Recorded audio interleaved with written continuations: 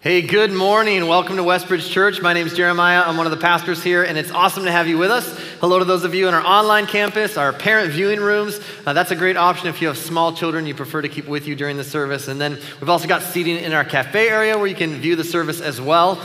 And before we jump into part 2 of our series, Help, I'm a Parent, a couple of quick housekeeping items.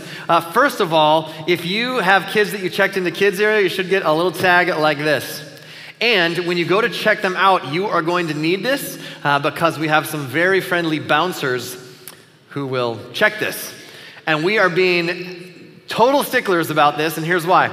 We just want to make sure as we continue to grow as a church and as more and more kids and families show up, that not only is it a fun place and place where kids are having a blast and learning about the love of Jesus, but also that it's a safe place.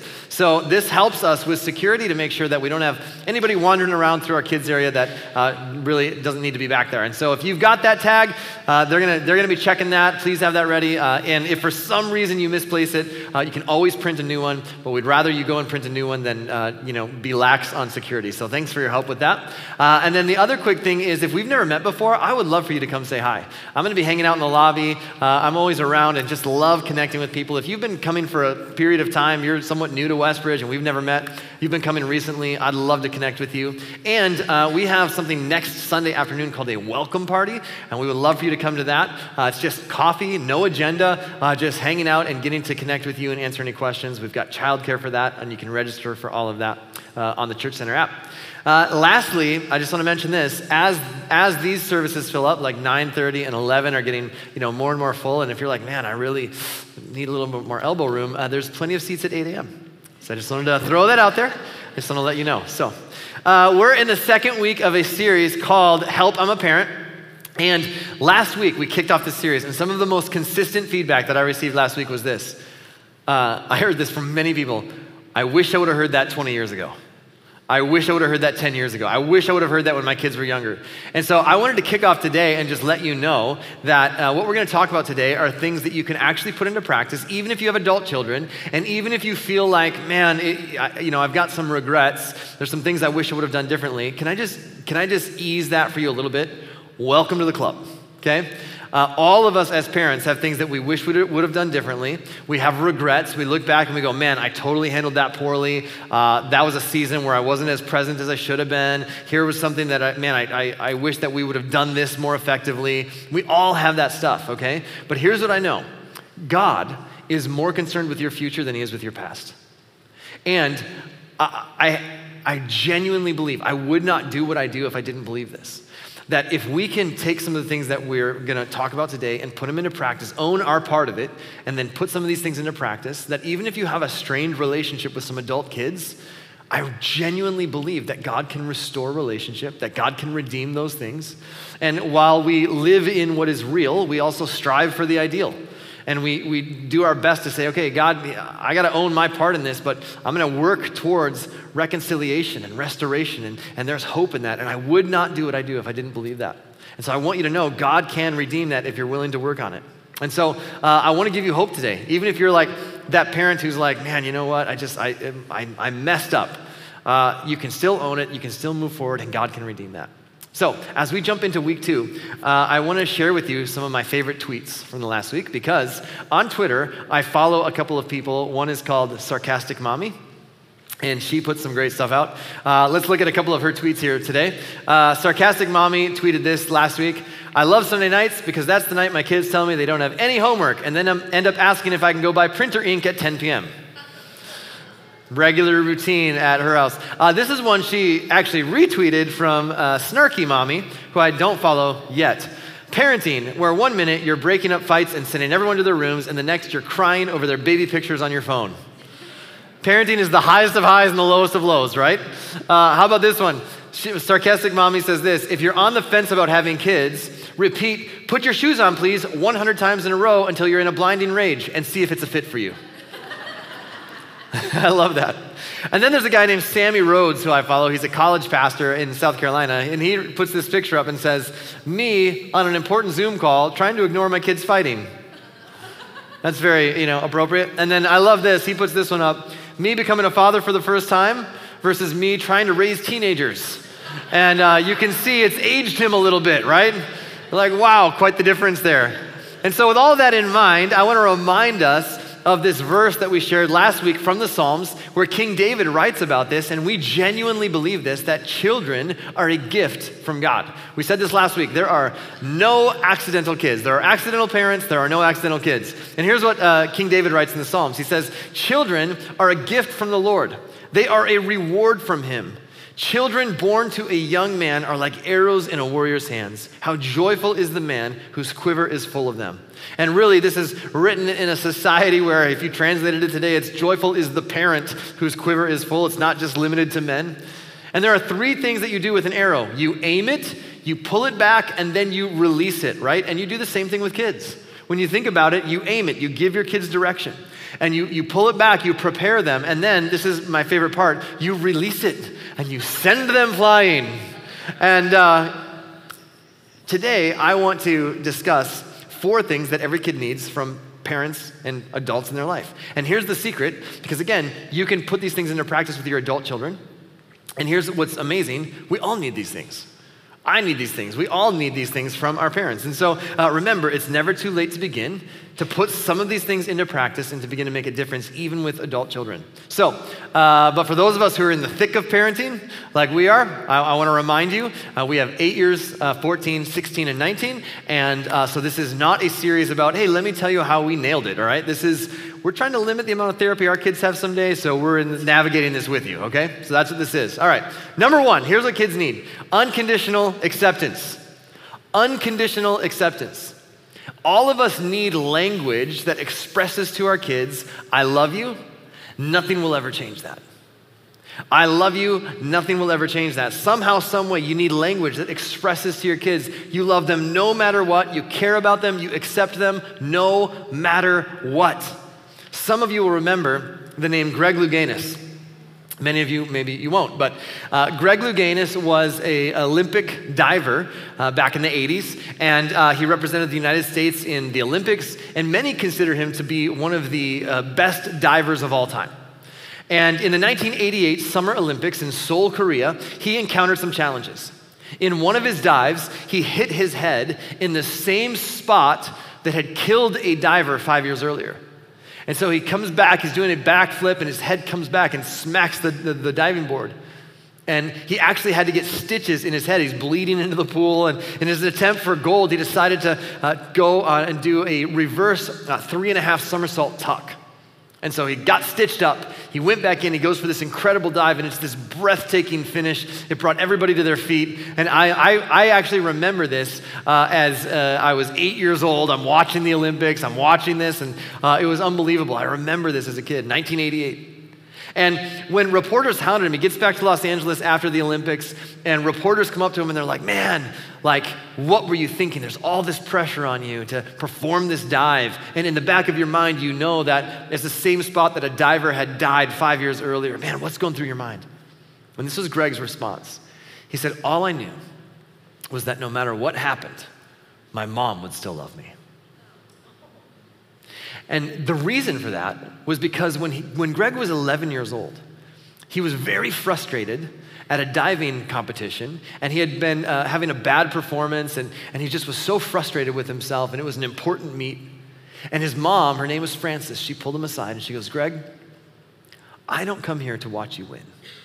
I come here to watch you dive. So you do your best. And I want you to know that no matter what happens, I will always love you. And it was that gave him such confidence that he actually won 43 national diving titles and 4 Olympic gold medals. And that's all he could remember. I knew that no matter what happened, my mom would still love me. Now, I tell you that story because the challenge for most of us as parents is not that we don't believe the exact same thing. I have yet to meet the parent that says, nope, if my kid does this, I'm done with them. As parents, we go, yeah, of course, there's nothing you could do that would make me not love you. The challenge for us as parents is not that we don't believe it, it's that often we don't express it. Often we don't share that with our kids. And we need to share it with them on a consistent basis so that that seed gets planted so deep in their hearts. And often in the heat of parenting, what we need to do is just pull our kids close and remind them, hey, there is nothing that you could ever do that would change how I feel about you.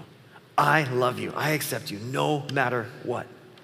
When my oldest daughter was about 2 years old, we had this pattern that we would repeat, and usually around bedtime, but sometimes during the day, and one of us would say, I love you, and then the next person would say, I love you more, and then the next person would say, I love you the mostest, and that was like the ultimate, the mostest, like you can't go past mostest, right? Everybody knows that. And so when she was 2, she couldn't pronounce it correctly, so she'd say, I love you, and I'd say, I love you the most, and then she'd go, I love you the moliest.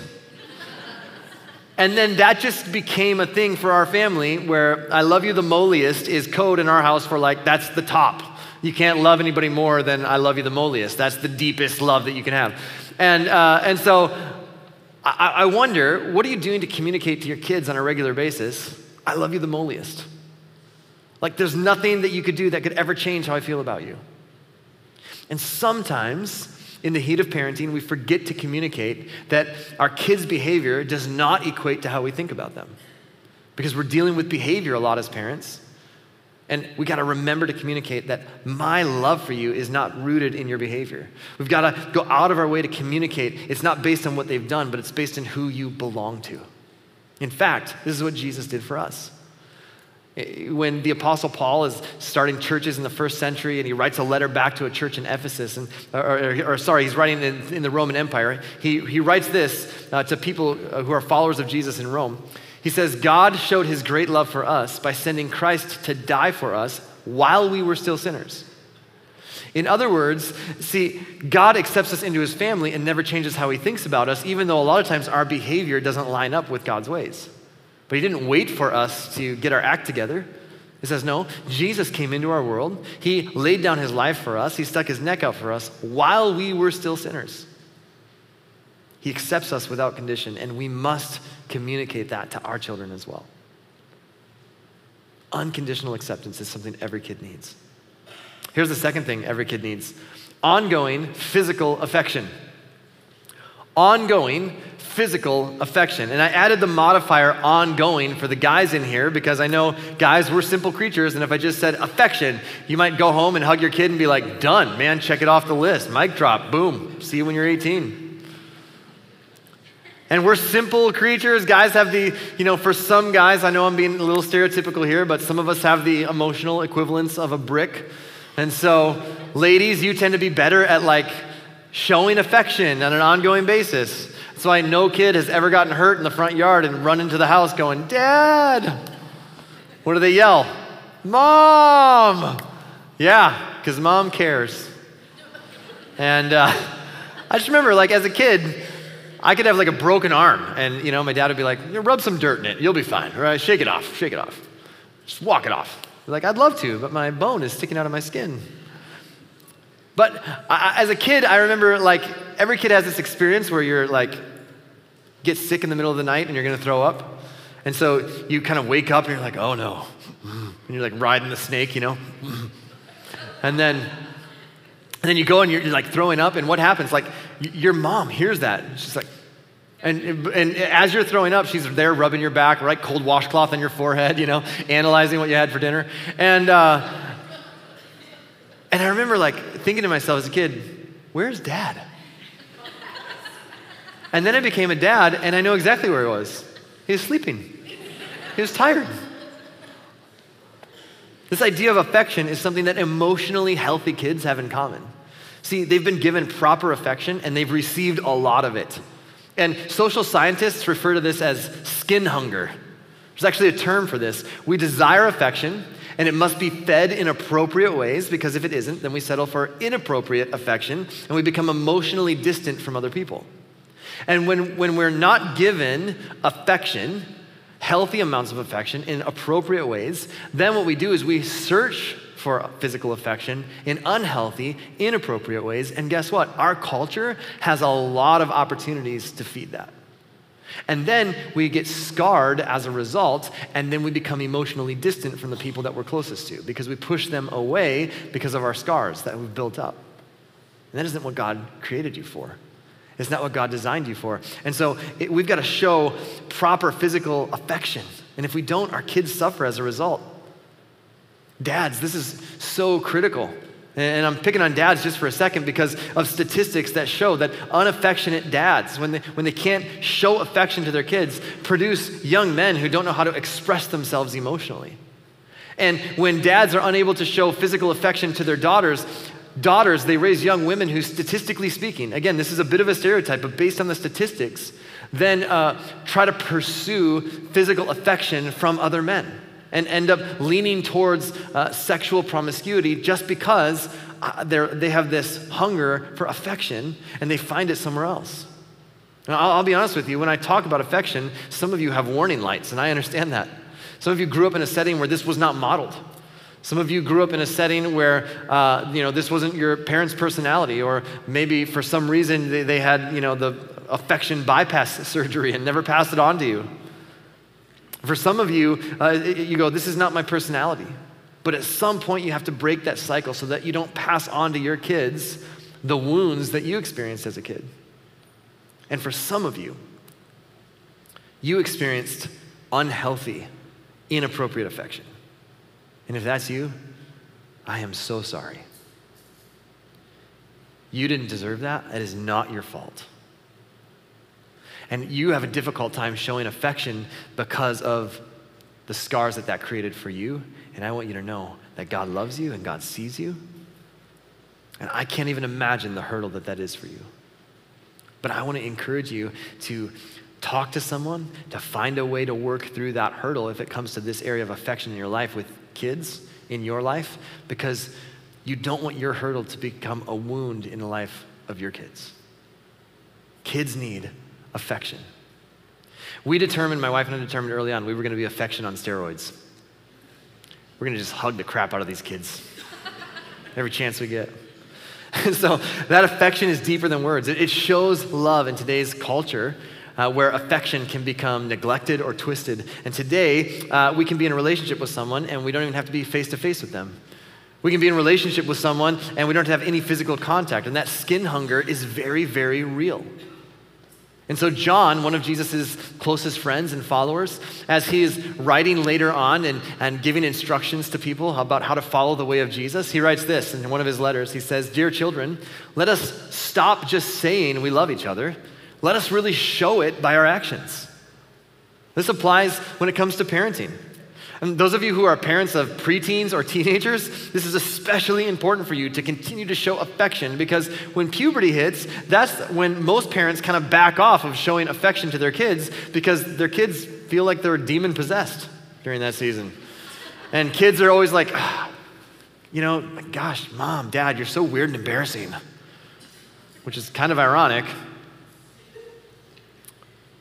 because kids are so awkward during that stage. But man, that's the time when the kids need your affection the most. When they're 12, 13, 14, 15, and it's like they're not kids anymore, but they're not adults yet. Like my 14-year-old needs more affection now than ever before. Because he's like this, he's gonna be taller than me. He's like this gangly 14-year-old who's like trying to figure out how his body works, and he's growing a mustache, and he's pretty proud of it. And I can see it with a magnifying glass. And this is the time where he needs more affection than ever before. If you need an example of this, just look at 5th through 7th grade boys. What are they doing? Constantly. They are punching and kicking and wrestling. They're constantly, because they're awkward. And parents are backing off of them. But they don't have the emotional intelligence to be like, I have skin hunger. Hold me. They're not going to say that. That's why one of the greatest things you can do with a kid that age is just put them in a headlock and drag them through the house. They will eat that up. They love it. Now, I'll tell you, I've done a lot of things wrong as a parent, okay? I'm just being honest with you. We have made a lot of mistakes. There's a lot of things that I wish I could go back and undo. We've messed up a bunch, but there isn't a day that goes by that my kids don't get loads of hugs from me and their mom. So every day when I leave, I'm going to work, a few miles away. I'm going to see you in a few hours. I hunt down every kid and give them a hug. And then when I get home from work, I hunt down every kid and give them a hug. And then before we go to bed, I hunt down every kid and give them a hug. These kids are getting hugs. They're getting 1 hug, 2 hugs, 3 hugs a day. It's gonna happen whether you like it or not. And sometimes it's like, oh, Dad, oh. I'm like, bring it in. Because affection on steroids, man. We just decided early on they were going to receive loads of affection from us. And let me tell you something, parents. If you push those opportunities away, you push kids away. You push children away. And kids who don't get appropriate affection will seek it out in other areas. And our culture gives them lots of opportunities. I love it. In Paul's letter to the Romans, he writes this: love each other with genuine affection and take delight in honoring each other. Love each other with genuine affection and take delight in honoring each other. I can't think of another relationship where this applies than with the people that you love the most, people who you're closest to. And there's something that you can put into practice even this afternoon. Why wait? Even if you have adult kids, this is something simple that you can begin to put into practice. Make it a goal. Give your kids a hug every single day, every chance you get, every time that you see them. Now, here's the third thing that every kid needs. Every kid needs serious fun. Serious fun. You're like, fun? How did that make the list? Let me tell you something. Kids need this from parents, and they need it from adults who have influence in their life. Well, why fun? Because this is a stressed out generation. The kids that are living today live in a very fast-paced society, and many parents are driven, and they want their kids to be driven. They want their kids to perform. And for some parents who battle insecurity, the better the kids are doing in certain things, the more the better they feel about themselves as parents. So they jack up all the pressure on their kids, so they feel good about themselves. And yet, kids have to laugh. Kids have to have fun. Kids have to play together. Laughter helps release anxiety. Laughter helps diminish fears. Laughter actually helps lessen hostility and rage and anger. And we are reminded over and over again throughout the scriptures that joy is a good thing, both physically and emotionally. That when we experience joy inside, that it actually affects our bodies, it actually affects our health. The healthiest people you know are joyful people. In fact, King Solomon was one of the ancient kings of Israel who wrote Proverbs. These are sayings of wisdom that he passed on to the next generation, and we get the privilege of reading some of these and experiencing them today. He writes this: a cheerful heart is good medicine. Now, we have a modern version of that where we say laughter is the best medicine, but that comes straight from Proverbs. A cheerful heart is good medicine. And then he contrasts that. He says, but a broken spirit saps a person's strength.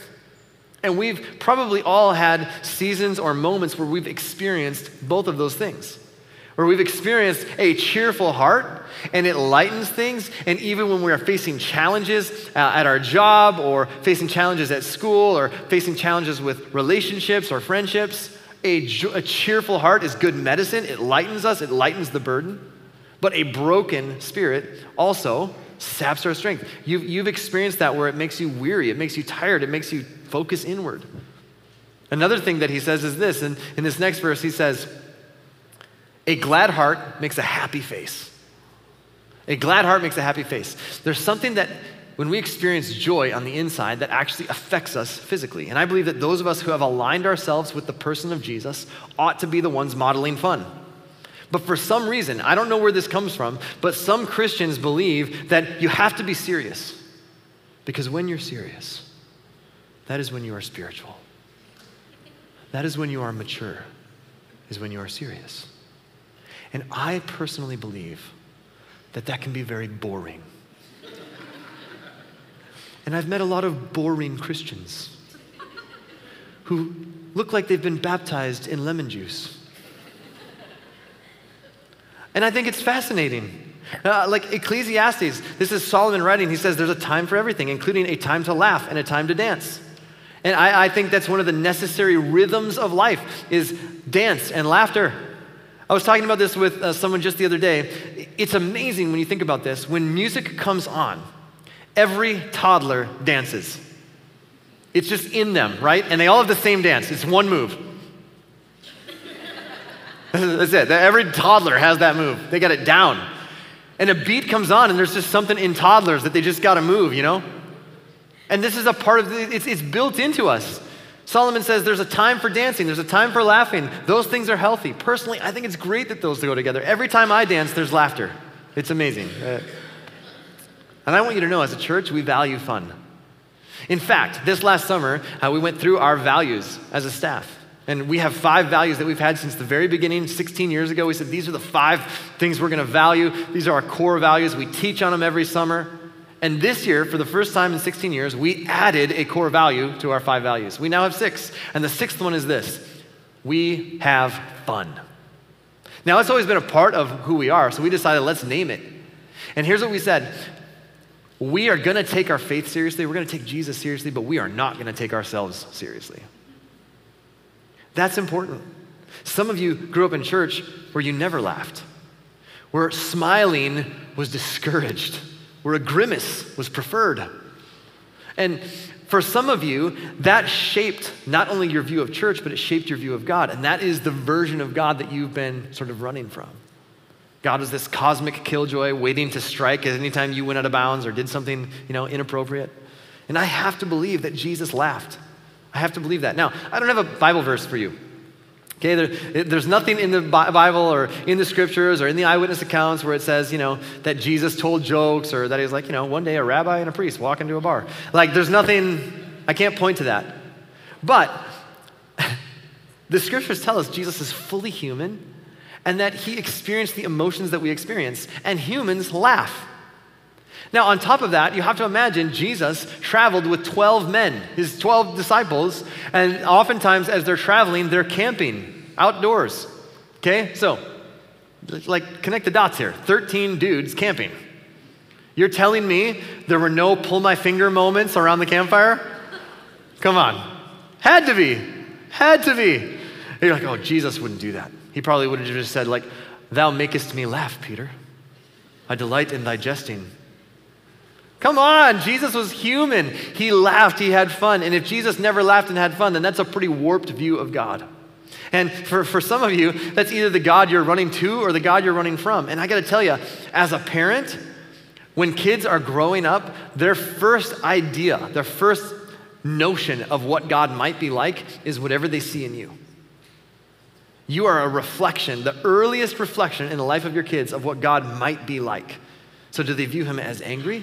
Or do they know that he delights in them, that he takes pleasure in them, that he receives joy in watching them experience joy? And don't you love it as a parent when you see your kids laughing and experiencing fun together? Is there anything better than when your kids are laughing, when they're enjoying themselves? You take pleasure in that.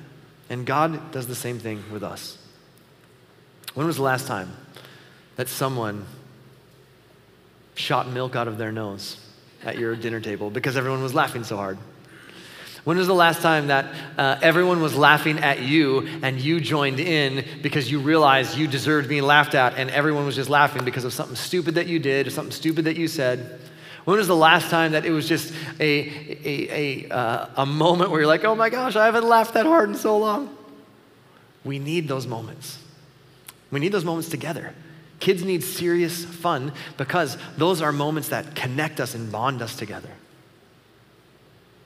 And if you can't remember the last time you did that, maybe it's time to lighten up and have a little fun together as a family. So kids need these things. Here's the 4th thing that kids need: consistent presence. Consistent presence. It's hard to hear that because we already feel overwhelmed.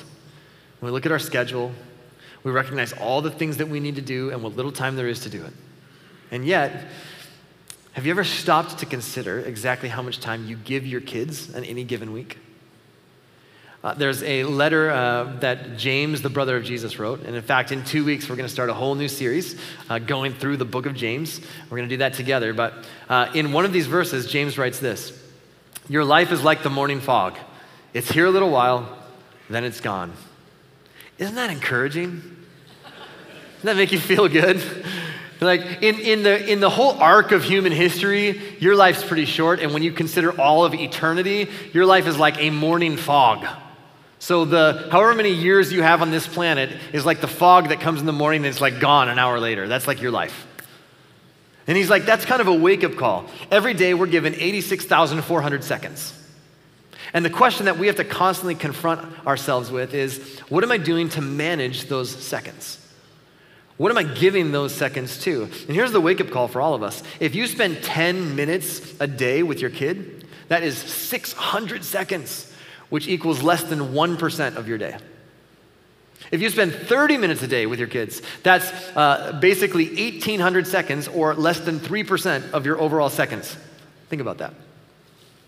Now, you're free to disagree with this, but I'm telling you from experience. I was a youth pastor for 10 years. I worked with thousands of teenagers. If you don't give them your consistent presence, if you don't give them presence, your presence, if you don't spend time with them, you are going to end up being a manager at a free bed and breakfast. That's what's going to happen. They will live there, they will sleep there and eat there, but you won't have the relationship that you want to have with them. And if you want to have influence in your child's life, you've got to spend time with them. Time is the currency of love. Do you want your kids to know that you love them? Then you got to give them your time and attention. Make it obvious to them that they are not an inconvenience. Make it obvious to them they are not a burden. And one of the main contributing factors of healthy kids is having parents and other adults in their life who are present. Kids need that. And you may subscribe to this idea that, quality time over quantity time.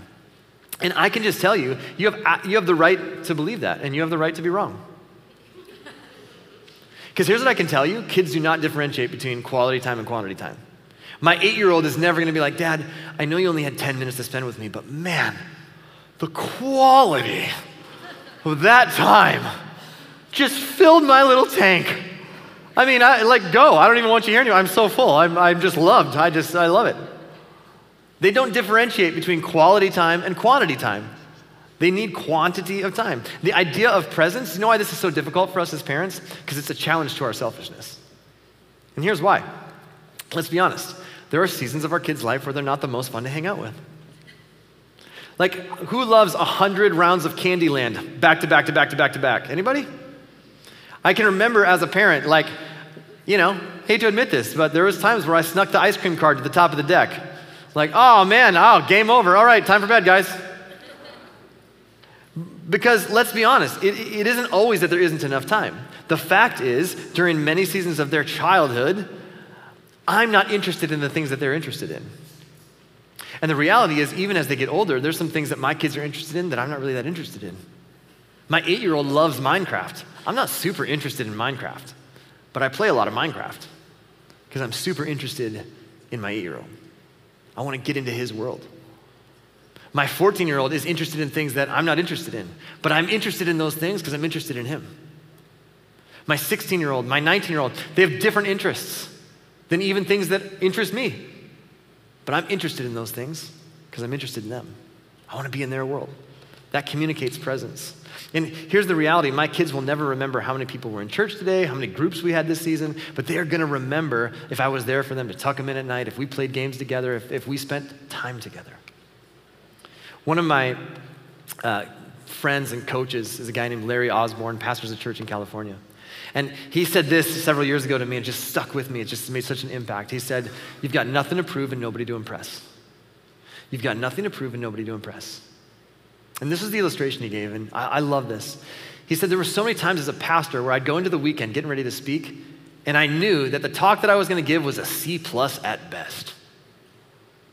And I knew if I went in on Saturday, I could tweak it, and I could work at it, and I could make it a little better, and I could bring it up to a B-, maybe even an A. But to do that, I'd have to miss my son's basketball game. And I just wasn't willing to miss my son's basketball game to impress a bunch of people that my job wasn't to impress them. It wasn't I got nothing to prove, I got nobody to impress, but my son will remember if I was at his game or not. And now Larry is 3 grown kids who love the church, love their parents, love Jesus. And you know what it is? It's because he wasn't willing to sacrifice what was most important to try to impress other people. He recognized presence matters. Presence matters. If you're a single parent, I want you to know you're my hero. I don't know how you do it. You're figuring it out, but I know that God's gonna bless your hard work and the effort that you're putting into these years. I truly believe that your kids are gonna look back and appreciate it so much. But what kids won't appreciate is those of us who are working hard, not just to survive, but to thrive. Working hard to drive nicer cars and live in bigger houses and stroke our own egos, and then we blame our kids that we have to work so hard for their habits and lifestyle. And I can tell you, your kids would rather have your time than your money. I promise you. And here's where this comes from. This idea of presence is a really big deal in the scriptures because it's really the message of Jesus. In fact, God's presence is what brought everything into existence. And then God's presence shows up in human form in Jesus. And so when John is writing his account, his eyewitness account of Jesus coming into our world, this is the language that he chooses to use. In fact, here's what he says. So the Word became human and made its home among us. So what does that mean? The Word is a reference to Jesus pulled from the creation narrative, where God says, "Let there be light," and there was light. So God speaks this word, and then it happens. But John tells us that actually happens through Jesus, that in the beginning was this Word, and that the Word was with God, and the Word was God, that it's Jesus. And so God speaks, and then Jesus acts. And here's what John tells us. That Word takes on human form and actually dwells among us. Because God was not content to shout it from the heavens, he wanted to show it to us. He wanted to be with us. It wasn't enough for him to say, "I love you." He wanted to be with us. His presence mattered. And then you go even beyond that. Here's what the Apostle Paul writes to a group of people in the city of Ephesus. He says this, "I pray that from his glorious, unlimited resources, he will empower you with inner strength through his Spirit, and then Christ will make his home in your hearts as you trust in him." So now Jesus goes, "Look, I'm here with you in human form. I'm skin and bone and flesh and blood. But man, it's not even enough for me to be with you. I want to be in you. I'm gonna let my Holy Spirit dwell in you so that you have my presence with you every single moment of every single day." The Spirit of God is at home in your heart and in your life. And because of that, you can tap into the strength to be present in the lives of people that are in your life. So let me give you a couple practical ways to do that. Here's how you spell presence. T-I-M-E. Time. You spell presence T-I-M-E. So here's a couple practical ways. Face them. Eye contact is such a big deal. I can't tell you how many times when my kids were younger, I regret that I was physically present and mentally absent. I can remember my son one day just grabbing my cheeks and going, "Dad!" I was like, oh. It was like he was telling me a story and, I was physically present and mentally absent. And then I was like, oh, hey. He woke me up. But eye contact communicates something. Another one, ask follow-up questions. Engage in conversation. That's your job, not theirs. I know your teenagers want to give you one-word responses, so you got to dig it out of them. Great time to do that is in the car. Guess what? They're trapped. You can ask as many questions as you want to. Or how about this? Ditch the cell phone, computer until the kids are in bed. If you have younger kids, finish the call before you walk in.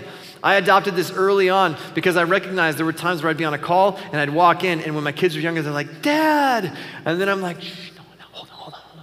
And I'm communicating to my kids, in this moment, there's something more important than you. And I didn't want to communicate that. So even if I had to park a block away, finish the call before I pulled in, I would do that. I would finish the call before I walked into the house because I wanted them to know that when I show up, I'm not just physically present, I'm mentally present. I'm emotionally available. And then say yes to all the "Dad, do you want to? Mom, do you want to?" questions. Dad, yes. Dad, do you want to play Minecraft? Yes. Dad, do you want to play Candyland? Yes. 100 times in a row? Yes. See, your kids need you to be interested in their world, even if they give you the impression they don't want it. They do. It's essential for their development and for presence to happen. Man, what is it that you may need to sacrifice? Because it confronts our own selfishness and our own preferences. One of the commonalities of amazing kids is that their parents are present. They show up, and your very presence is a sign of caring and connectedness in the life of your kids. And can I be honest with you? That's why kids love grandparents. Grandparents come and they hang out with kids, and they're mentally present, right? Grandparents have the ability to be present. They read the entire book. You know what I'm talking about. That's a little parenting pro tip. You skip pages. Oh, it's a fast book. Night-night. We've all done that. Okay? It's not just me. I know. That's all right. Grandparents read every page, right? Grandparents are present, and they lay on the floor and they cuddle. And what kid doesn't love to hear about different medicines and chronic health issues, But you get the point. Kids would rather be riding a 1993 Ford Taurus and spending time with you than having a brand new Mercedes parked in the driveway and you're never around. They want your presence, and that never goes away. And here's the deal. If we will give them our presence now, they will give us their presence when they get older. And here's the reality. Your kids get older, and you want to hang out with them. And then they're like, eh. But the way that you make that happen is you give them your presence when they're younger. And if you reject their presence, they don't experience your presence in their life as they grow up, there's going to come a time in your life where you're craving their presence in your life, and they're going to be too busy for you. And I don't say that to make anybody feel bad or guilty, because I genuinely believe that even if that's where you find yourself, that God can redeem that God can bring health and wholeness and healing. I would not do what I do if I didn't believe that. But it may require you to say, you know what? We didn't get here overnight. It's not going to fix it overnight, but I'm going to start to work towards a better relationship with my kids. And for those of you that have younger children, man, take this opportunity now. Presence matters. And it is what God did for us. He sent Jesus into this world. It wasn't enough for him to say, I love you from the heavens. He wanted to show us in flesh and blood. And so Jesus came into our world. And Jesus said, I love you. And then in the most incredible demonstration of love, he allowed himself to be put to death. His body was laid in a tomb. And according to multiple eyewitness accounts, he rose from the dead. And here's what that means. This is a God who creates a universe through the spoken word. He has the power to overcome death. And that means he has the power to overcome death in you and me, which means our physical body will die, but we can live forever. That there's more to this life than this life, and you and I have been invited to be a part of God's family, because when God sees you, you're like, yeah, but I'm not a church person. I'm not a God person. I'm not a Jesus person. I'm not a faith person. God created you, and he loves you, and when he sees you, he sees his son and he sees his daughter, even if you don't see yourself that way yet, and you've been invited. So this isn't about you earning your way to something, church attending your way to something, Bible knowledging your way to something. This is just something you need to know. The God of the universe, he created you and he loves you. And when he sees you, he sees a son and a daughter. And he's inviting you to be a part of his family, to trust him in his way of living. And if you've never said yes to that invitation, I want to invite you to say yes. Whether you're watching online here in the room, you can say yes by just agreeing with this prayer as we close. God, please forgive my sins. Forgive me for those times where I know I've walked away from you. I thank you that you've never walked away from me. And I pray, make me your son, make me your daughter, and then help me to trust you and your way of living as best as I know how from this moment on. And God, for every one of us who are parents and grandparents and step-parents and coaches and teachers and aunts and uncles, God, we have influence in the lives of kids. I just pray as we reflect on these things, as we look at serious fun and consistent presence and ongoing affection and unconditional acceptance, these big pillars in the lives of kids, give us the wisdom to know where to apply these things, and then give us the courage to do it. We pray this in your name. Amen.